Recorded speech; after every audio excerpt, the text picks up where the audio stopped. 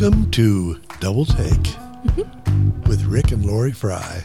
Hey. Hey. I'm excited. I am too. Mostly because we like the music so much. The music. Pretty cool, huh? Yeah, shout out to Gabe. Yes, Gabe Griffin. Gabe Griffin, who wrote this piece for our show. So now we got to live up to the hype of the music. If you want us to be quiet and you listen to the music, you just text us. Yeah. Find us on Facebook. Yeah, it's pretty good. Yep. All right. All right. So we're gonna dive in. We're gonna dive in. This is brand new. This is our first episode of Double Take. It is. And Yes. we are brought to you by Oneness Ministries and Stream Grace Network. Yes, we are. So welcome. Welcome. Yep. We kind of, we have two podcasts already on for Oneness Ministries. Rick's is Rick Fry in Real Time, and the one I'm on with Pat and Sharon is called The Three. And they kind of have their own flavor, and we wanted to do something that was a little bit different. We've been thinking about this for, 2 or 3 months, about how to start this and whether we wanted to do it or not and what it was going to be.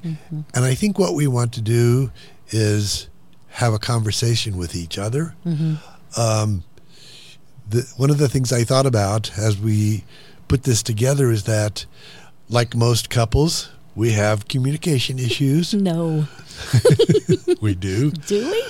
But the other thing that is so good about our marriage of 8 years, going on 9, Good job. is that we also have some really deep conversations. And that, to me, is such a blessing in this relationship, because we can go deep, we can talk about spiritual things, and we complement each other as we have these discussions. So some of these things we want to share with you guys. We do. There's a lot of stuff that we, like you said, they're deep conversations, and we don't always agree. No, not always. Most of the time, though, we do. Yeah, except when he's wrong, we don't agree. Which is apparently frequently. No, I mean, generally it's, we there's some things that are maybe a little more controversial or a little, I don't know what the word would be. Edgy. We're so edgy. When you think of us, you think edgy. That's the first thing that comes to your mind. It is. Look it up in the dictionary, and there's our pictures. So, do you want to talk about some of the things that we are going to talk about, or you want to talk about you and me first? Let's talk about you and me first. Okay. I have some questions that I wrote, and they're right now. I obviously know I know the answers to these questions, but I want you to get to know us. And matter of fact, that's the title of this podcast. Is it? Is an introduction to us. That is so original. It's clever. Wow. This is just a picture of what you're going to get from us. I spent seconds thinking that up. Of course, also, before we do that, though, obviously we're on staff together here at Oneness. Oneness Ministries, and Rick is in charge of the productions part, which means all the documentaries and the podcasts and the videos and all the funny little you might have seen the funny little 3 wise men video at Christmas. He did that, which was so fun. Yes. So he does all that. And he also counsels, and I do counseling. Some. Yes. I'm trying to back away from counseling. Are you trying to lose people right now? No. Okay. I'm trying to gain people because of the quality of the podcast, because of my commitment to content and excellence and equipment. True. Which is what I love to do. You mean toys? No, there are no toys. They're all tools. We got a room full of toys up here. Come see them sometime. But we've one of the things we did when we first started podcasting is we made a commitment to acquiring and the best to make this high quality, good sounding podcasts. And I didn't know how important that was because I had never listened to podcasts. And now that I listen to podcasts, I can go on. We're sound way better than they do. I think we do a good we job. do a good job presenting this. Anyway, Okay. and back to Oneness. I do all the social media and the website and that sort of stuff up here. And I do see clients as well. Yes. So, okay, now I'm done. Okay. For now. Lori Fry. Little Lori Ann. Oh, dear. Did you have to say? You did that on purpose. It came right out. We'll talk later. What did you dream about when you were a little girl? She's shaking her head. Well, if you're watching this, you can see They can see me shake my head. I don't know, other than having a sweet, peaceful home and somebody that loved me. And I dreamed about having kids. I'm a typical little girl. So there wasn't a lot of time to dream in my family. It was a little tense. Tell me what that means. Well, you know what that means. There was a lot of conflict in my house between my parents, especially with my mother. So it was a little not peaceful. Well, and, I think that's probably consistent with most families. I think there's always conflict in families. There's always... Yeah, but sometimes they're extremely dysfunctional. Sometimes they're extremely dysfunctional. And you think yours was an extreme? My mother was extreme. Yes. Now, there was not what you dealt with growing up. Well, I'm glad. Because there was a lot of abuse in my growing up. Right. Yeah. But I did dream. Tell me. I dreamed about being an artist. That's Did all you? That's all I ever wanted to do. That's what I was going to ask you about. Yeah, I always dreamed about it. I'm not only just visual arts, but I loved music, and I wanted to be a composer. But we were very, very poor, and I just didn't have the opportunities to get lessons or to learn music. You weren't encouraged either. I wasn't encouraged, but my mother bought me a clarinet. That's so cute. So I learned to play it, and I was in band, and I wasn't particularly good at it because I didn't have the discipline you need to practice and to learn the instrument because I was always drawing. So there's the artist. Yep. And so you were a professional artist for how long? 30 years maybe. Don't ask me. It was before my time. Yeah, about 30 years. I did it professionally. And you have a painting on permanent display at the state capitol of Oklahoma. I do. And tell them where it is in case they want to go see it. It's on the third floor on the Senate side. Yeah. Yep. So go see it. That's pretty amazing. Yep. So I guess that's funny because when I was a little kid, I drew all the time too. Yeah. I wanted to be in art, but I couldn't paint at all. But I couldn't either. I mean, I couldn't paint either. Well, but you did. But I learned. Yeah. But I always used pencils. I just always, and then I started doing large format pencil drawings. And the funny thing about black and white is that people love to look at it, but they don't buy it. They don't tend to buy black and white. They buy color because they're going to match their drapes. And their couch. Sofa. I know you love that so much. So were you a daddy's girl? I guess you weren't a mama's girl. You didn't. You just said that was no. My dad and I pretty much hung out where we would be away from getting into trouble with my mother. I hung out with him in the garage, and we'd go get the car worked on, and I'd go with him for that. And I hung out with my dad pretty much most of the time until I got older, and then I just hung out in my room and stayed out of trouble. I did that too when I was. I didn't hang out with my dad. I didn't. Your dad. I was my stepdad, and he was kind of abusive and angry. I'm trying to be nice. He's dead. So, right. I don't have to be nice. You don't have to be nice. He's gone. But when I became a teenager, I got a guitar, so I would go into my room and practice that. I just played the stereo. Did you? Yes. Did you get good at it? Yes. It was excellent. And I sewed all my own clothes when I was in high school and all that sort of stuff. So when you got out of high school, what did you want to do? What did you want to do when you got out of high school? I had no clue. Really? So I went to college for a year because I was going to do commercial art. And then I got married. So I didn't do commercial art. But it wasn't for me. It wasn't for me. So You were a good student in school? I was an excellent student. I sucked. You were the ones that I made fun of when I was in school. Yeah, I was one of those, yep. Yeah. And the weird thing is, we both grew up and went to the same grade school, high school, junior high and high school, not at the same time. No. Because he's much older than I am, as you can tell. 8 years apart or 9 years apart? Closer to 9. Anyway, but it's just funny that we lived so close to each other at one time for a long time. And, we didn't meet, obviously, until later in life. We were like 4 or 5 blocks away from each other. Yeah. Growing up. I worked at Brannan's grocery store. Was a sacker. In Del City.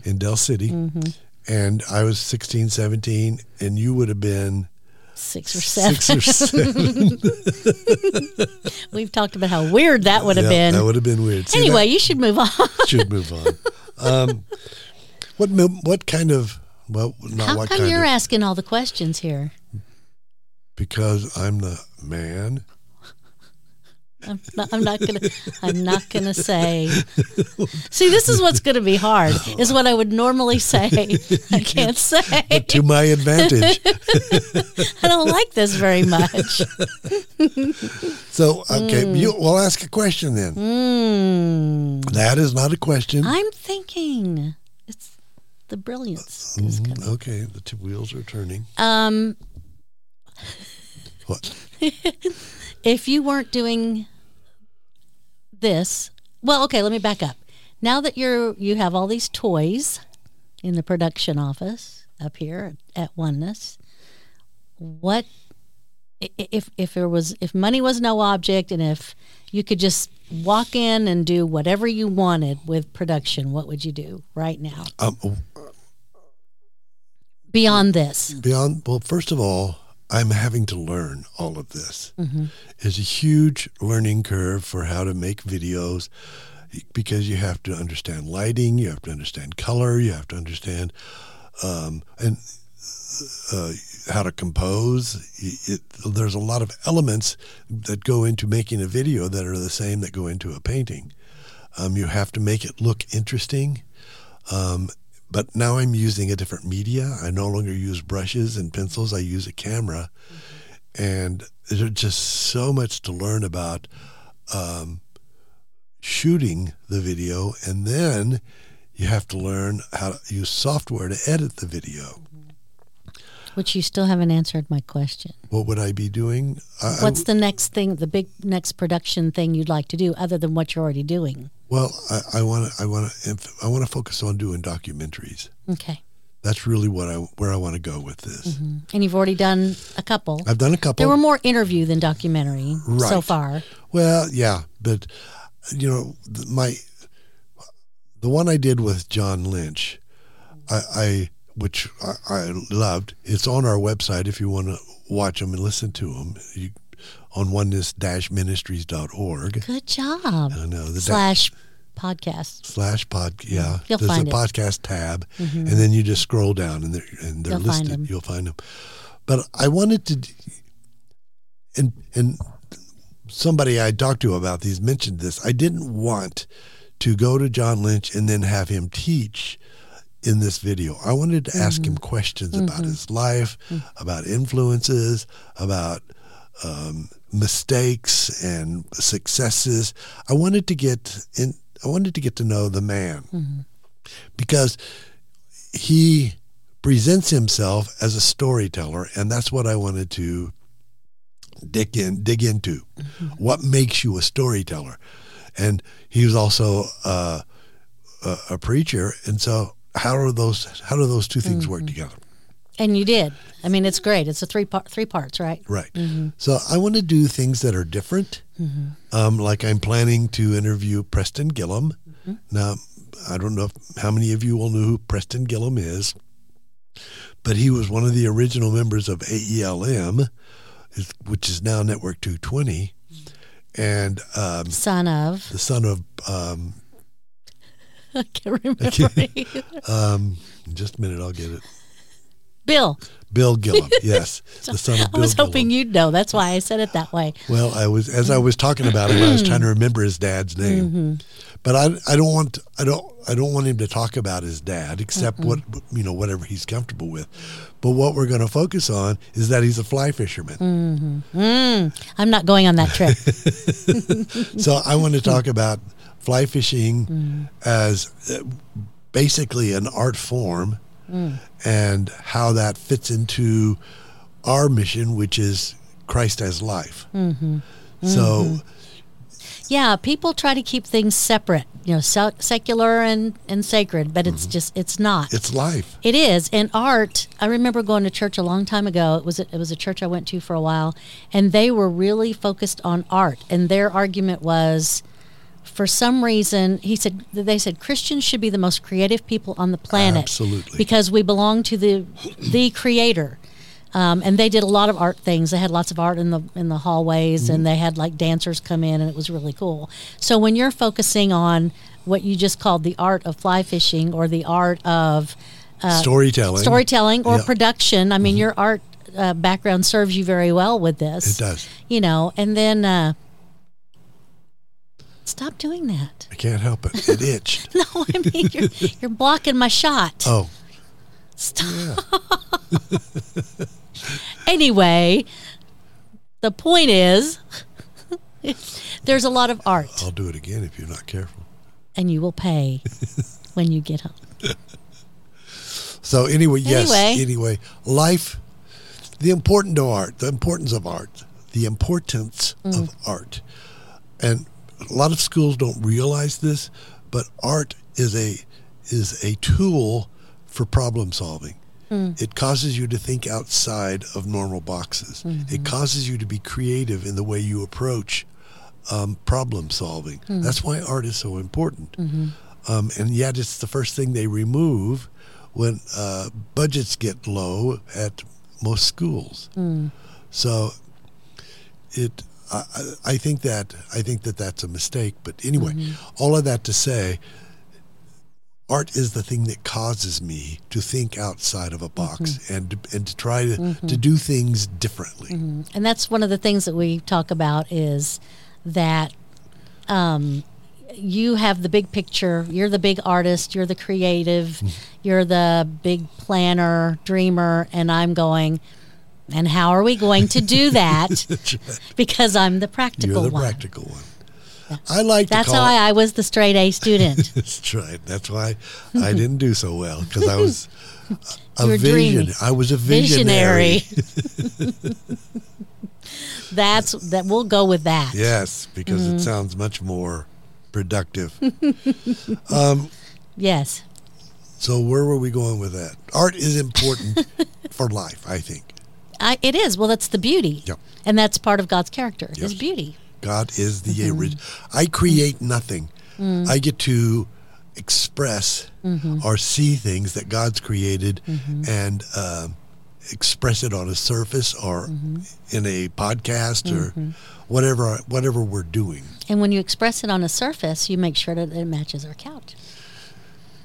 No, I don't do that. No, you don't. Just a joke. It's a joke. It's stuff that I had to put up with doing art shows, and people would look at a painting or a piece and they'd say, well, can you do one that matches my couch? And I go, no, I can't. Thanks for dropping by. Change your couch. Or just make it not match. Right. Anyway. Okay. What else? What do you think people want to know about us that don't already know us? Okay, well, let me ask you a question. What motivates you? Fear. No, we're doing Enneagrams up here. We're doing an Enneagram up here at class right now, so I'm relating everything to that. In case you want to know, do you think I'm a 6. No, do people know what an Enneagram is? If they didn't, they need to go back and listen to the podcast on the 3, all about Enneagrams with Marcy McConnell. It's great. Okay. It's a personality type, and a lot of people think that it's very, I don't know, not just secular, but some people think it's evil. But it's a way of identifying God's character qualities that He's placed in you, and what different type of personality and character you are. And if any of you know what an Enneagram is, I bet you can pick what Rick's is. I'm very transparent. Yes, you are. Yeah. Okay, he's a 7. I'm 7. And So you're a 6. I am. A mind ruled by committee. My committee's loud, but I'm learning how to shut them down. Are ya? I am. I like how, when we study the Enneagrams, we talk a lot about, we tend to focus on what we see as the negative parts of us. And we can all, I think women are the worst about seeing the negative parts of us. And we have to not call it that. I think the parts in us that we don't like or that we struggle with are also the parts that make us more dependent on God. When we did the workshop, and she described a 7, here's what you want to know what I heard? You don't want to say what you said.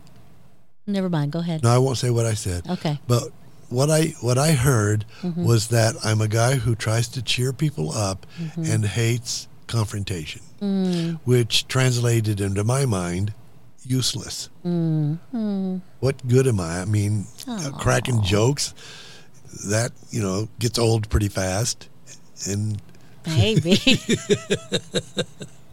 I signed up for it. And avoiding confrontation, that you can't be a counselor and be passive or avoid confrontation. You can't do it, because men can pick up on dishonesty very quickly. Quickly, good. Yeah. That's good. Yeah, they can. And you're a 6, which means you have all these voices accusing you of doing things wrong, or... Well, that's more the 1. But Yeah. the 6 is, what about this? Well, what if this could happen, and then this could happen, so what are you going to do about that? And are you prepared for tomorrow? And what about this? You got to do this. That's my committee. So when you said, and I know I you was were being joking, silly. but probably it was more true than what you're letting on, is that you're motivated by fear. Yeah, that's sort of an undercurrent for yes, it's an undercurrent. And I'm motivated by not being put in a box or not having to be the same. I'm always looking for a different way to do things. And is that good or bad? Well, depending. But you also are a creature of habit. I do. I like routine. I do like routine. So, but yes, generally. That's why Enneagrams don't put you in a box, because it's just a guideline. So anyway, go ahead. Sorry, what were you saying? I don't remember. Was it good? It wasn't. It wasn't particularly good. Okay. It was boring. It was boring. Oh, you were talking about how you thought when you first heard about motivation. We're talking about motivation. Motivation. And, I'm motivated by how easy is this going to be? Am I going to be inconvenienced? And is it going to be the same as we did yesterday? And that's true. I need variety, but also I need routine. Yeah. Yeah. It sounds kind of crazy, doesn't it? Well, I guess it's both. I mean, I think during the day or in your regular life or work or whatever. Regular life? Well, what does that mean? Can I finish? Please. When we're here, when we're working, you're looking for new things. I mean, you spend hours on YouTube watching videos, learning how to do stuff. Yes. When we watch The Chosen, which we both love to pieces, you're paying attention to the lighting and the smoke and the, where they're standing and how did they do that, and you like the behind the scenes stuff. But you also love the drama and the meaning and all of that. I guess what I'm saying is in that part of your life, you like new and exciting and interesting and let me learn something new. But like it's when you're done with that at the end of the day, you're like, I just want to go home and be quiet or just do what we do every night. And we have a very peaceful, comfortable home. Yes. So I think maybe that's how you ground maybe. Yes. Well, I mean, No, you're absolutely correct. But what is going on most of the day is my mind is racing. My mind is looking for different. My mind is looking for expression. And at some point, I have to try and shut it down. And that's why routine is important. Got it. It's because that allows me to at least connect with something that is familiar, non-challenging, comfortable. Mm-hmm. Yep. And it affects everything. It affects what I eat. It affects what I drink. You mean the cheese and jalapenos? It affects what I watch on television because there's nothing more unchallenging than a football game or any kind of sports. Or any shows about building things in the wilds of Alaska. Yes, that is so interesting. I have to confess, I love watching videos on people building survival structures in the bush. I'll watch something else while you watch that. Not that I would ever do that, but it's just okay. How's he gonna make this sturdy enough to hold all the snow off of him? So anyway, man, I can't wait to see. So we don't always watch the same stuff. No, we don't. And I like to read a lot, and you're not so much for. You don't like it like I do. I don't read for recreation. I read for information. Well, I kind of do too. Yeah. I don't read a lot of fiction. Right. I rarely read fiction actually. But even when I was a little kid, I read all the time. I used to write stories. My parents got me a typewriter, a little portable typewriter, and I would just write stories all over the place. That's fun. So I did all that. That's why I was so good in school, because I was reading all the time. Well, let's change this a little bit. What happened in your life to cause you to want to pursue Christ? Well, I was raised Catholic, so I was raised in church, so I knew who God was. But it just felt like... When you say you knew who God was, what was the picture of who he is, or what did you picture him as being? Where's the crickets button? Oh, I don't remember. There it is. There it is.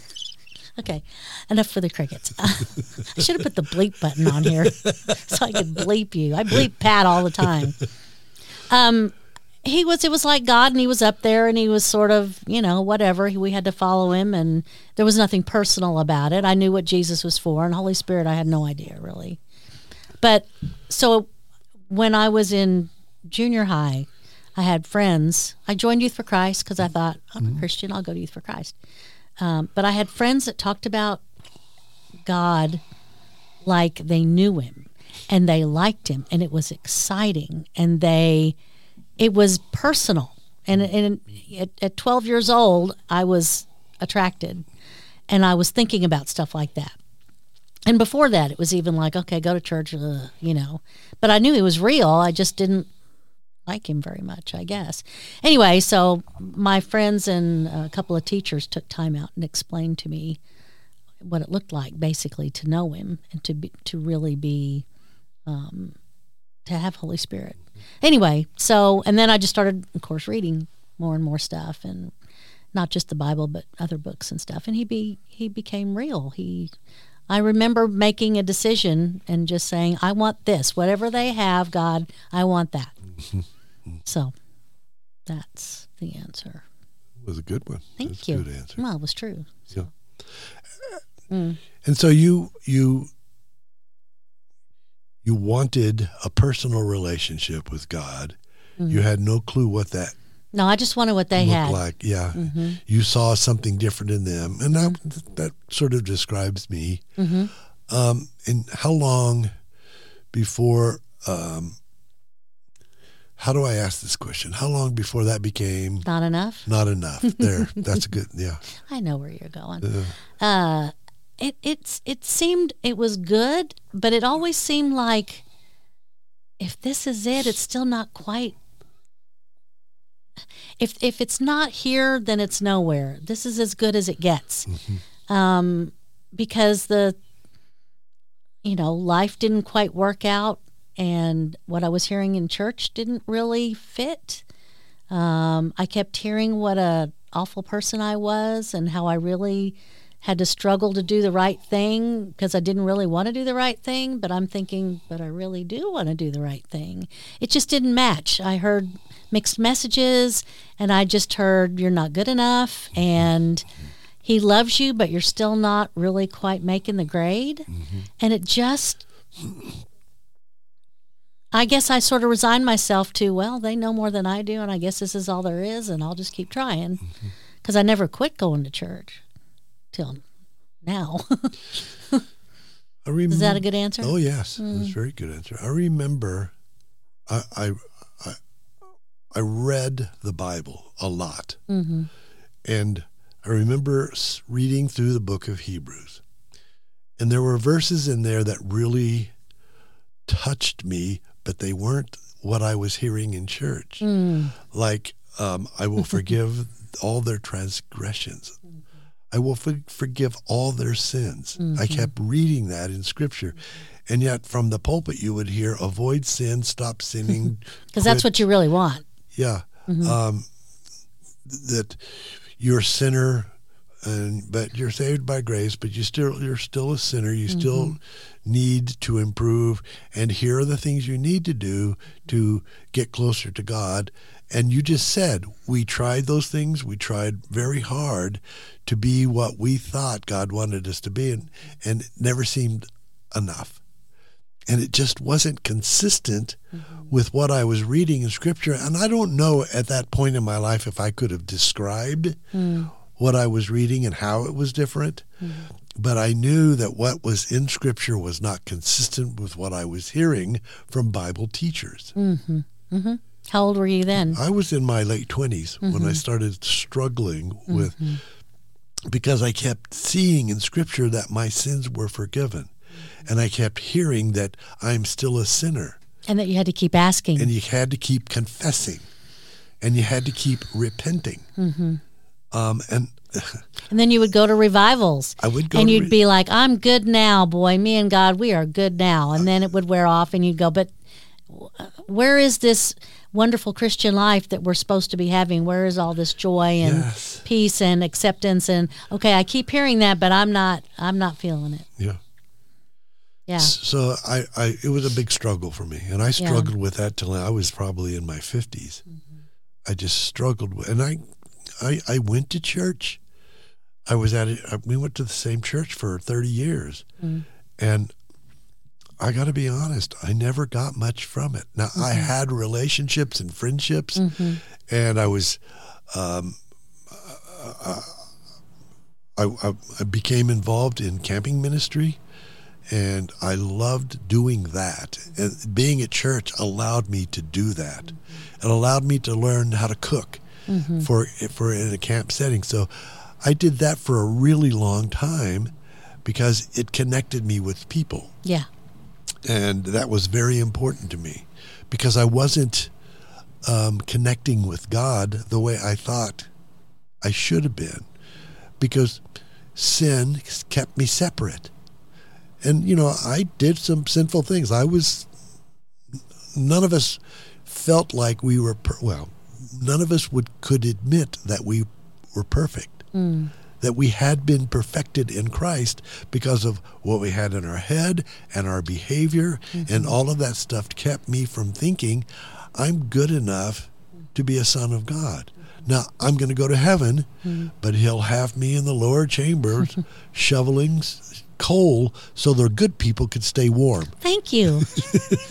I'll be staying warm. You'll be staying warm because I'll be down there shoveling all that coal into the furnaces. But we make the joke, it's not a joke, but we talk about religion versus relationship, and that's really what you and I and a lot of other Christians experience in churches, is it's do this, try harder, be this, instead of learning who we already are.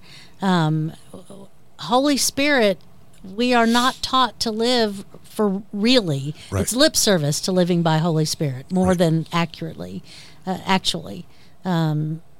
Because if you know you are made perfect because you are his child, then the behavior comes out of knowing that instead of the other way around. That's what changes behavior. That's it. Yeah. That's it. And so it was, I figured you were getting there. Both of us took a Bible study class in different times at different places.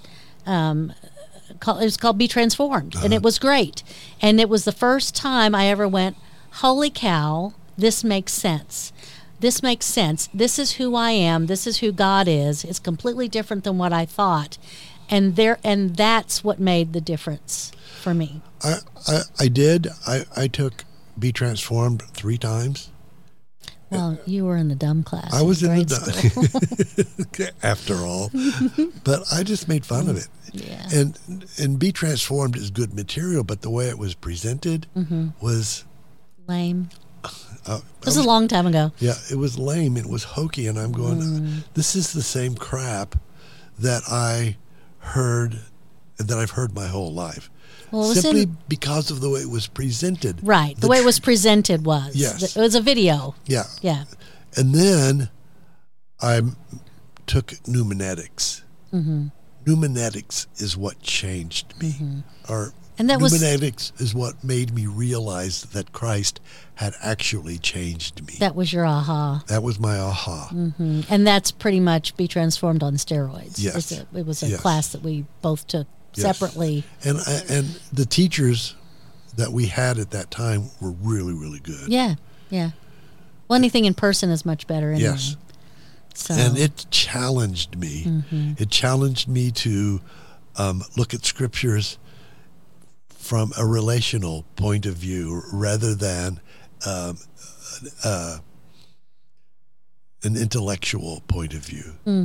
Because you can intellectually ascend and still not be assent and still not be in a relationship.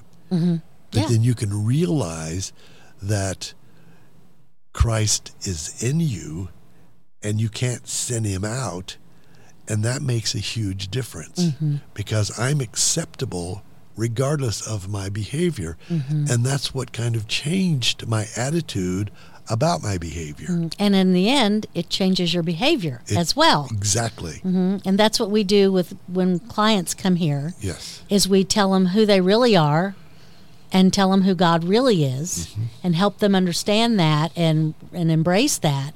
And then usually whatever they've come in with starts to get better. Because even if the circumstance doesn't change, the way they deal with the things in their life changes. It does. And that's why it's so important to not focus on the behavior.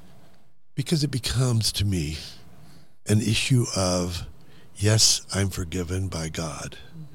Now, can I be forgiven by me? Can I live in that forgiveness? Can I accept my forgiveness?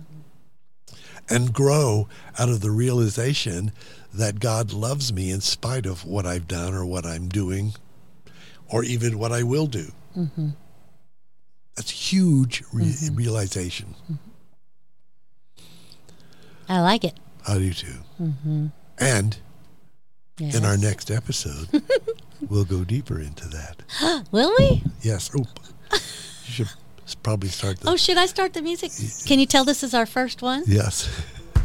There we go. That is good. That is so good. So, if you tune in next time, you can just skip over all the talking and just listen to the music. The beginning and the end, and it's just really good. So, thank you guys for listening to us. Yeah. I enjoy talking to my wife, as you can tell, but I also enjoy sharing these conversations with you guys. Yeah. This is going to be good. This is going to be good. Yeah, so stick with us. We've got a lot of other stuff we're going to talk about. And should we tell them later or tell them now? Let's tell them later. Okay. You'll have to come back. I'm Rick. I'm Lori. And we are out. See ya.